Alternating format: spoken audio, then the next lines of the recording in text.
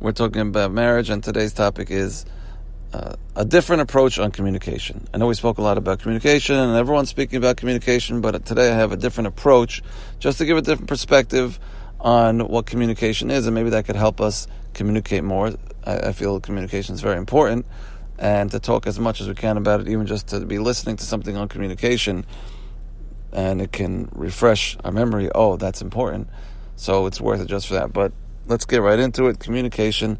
Communication is not. Let's talk first what communication is not. Communication is not expressing yourself with words, how you feel, whether it's good or not so good, you're happy, you're pleased, or whatever it is with words.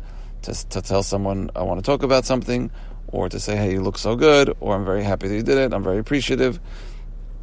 That is a form of communication, but that's not the definition of communication. That means if somebody is not talking, so they don't talk, or they don't say any words, they just give certain gestures or expressions. They don't communicate. That's not true. That's not true. So what is communication? Communication is getting a message across to someone in any way. As long as somebody understands that something's bothering you, or that you're happy, you took out the garbage, and your husband or wife smiled, they don't have to tell you, I appreciate it. They just told you with that smile that I really appreciate it. This goes with anything. There's a million such examples. So communication means getting a message across or letting somebody know how you feel. It does not matter how you got that message across. That is, you are communicating.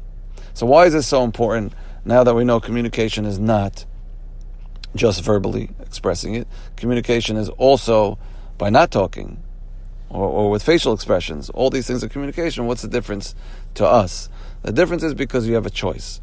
A lot of people say, I'm not that type, I don't communicate, I don't want to bother him or her, or it's uncomfortable. That's not really a good thing, because you're going to communicate. Everyone is going to let their spouse know how they feel. Even if you're not going to actively do it or consciously do it, you're going to feel a certain way, and they're going to pick up that message either way. So you're communicating no matter what. No matter what, you are communicating. If you're happy, if you're sad, if you're upset at something, you are getting that message across loud and clear. So you have a choice. We all have a choice. Am I going to communicate in a healthy way, in a mature way, as an adult? I want to talk to you. I'm not happy about what you said or did. I need your help around the house. I really do. Or you're going to do it as a child, an immature, childish way of, I want help around the house. I mentioned it once before. He didn't listen. So now I'm going to do this thing where I just shut down, I don't talk, and I'll let him figure it out. And then he's going to get really upset. And then he's really going to do it. So you're going to communicate. You have a choice. You could communicate in a healthy way, or I don't want to say unhealthy, but it's an immature way. And when we understand that we have a choice, and when we're not talking or being nasty or being negative, we are communicating just in an immature way, that might help us understand, wait a minute, I need this message will get across either way. Maybe it's so much better if I just do it the right way.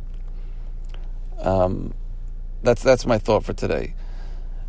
And this is very, very important, because I see this all the time where people will say, I don't know how to say it, and I can't say it, and that's not my type, and I don't want to hurt my spouse, that's also a good thing. You don't want to hurt them, but you are hurting them. You are hurting them by letting them know in different ways. Also by holding things in. You're letting them know something is bothering you. Now, they're not a magician. They're not going to figure it out. You're letting them know something's bothering you. And eventually, everything comes out. That's just how things work. I don't want to tell him or her how I feel, because I don't want this to be uncomfortable and to whatever, and to open up a can of worms. I don't want to do it.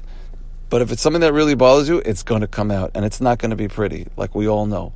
I've been holding this in for a week, and then you say things that you wouldn't even dare say if you would have said it before. So that's just another downside of not communicating. So I hope I'm clear. Today's message is very simple. We should be communicating more. It's so much easier than the other way. We are communicating no matter what, and to do it properly is so much more healthy If we're not doing it in a healthy way, we're going to be doing it in an unhealthy way, which is not good. And if we're postponing our communication, we're just going to blow, and that's for sure not good. So let's try our best. Start slow. Might be hard. Talk to other people about it. And with that, if we're going to communicate or try to communicate properly and make things easier for ourselves and our spouse, we're sure to have smooth sailing relationships.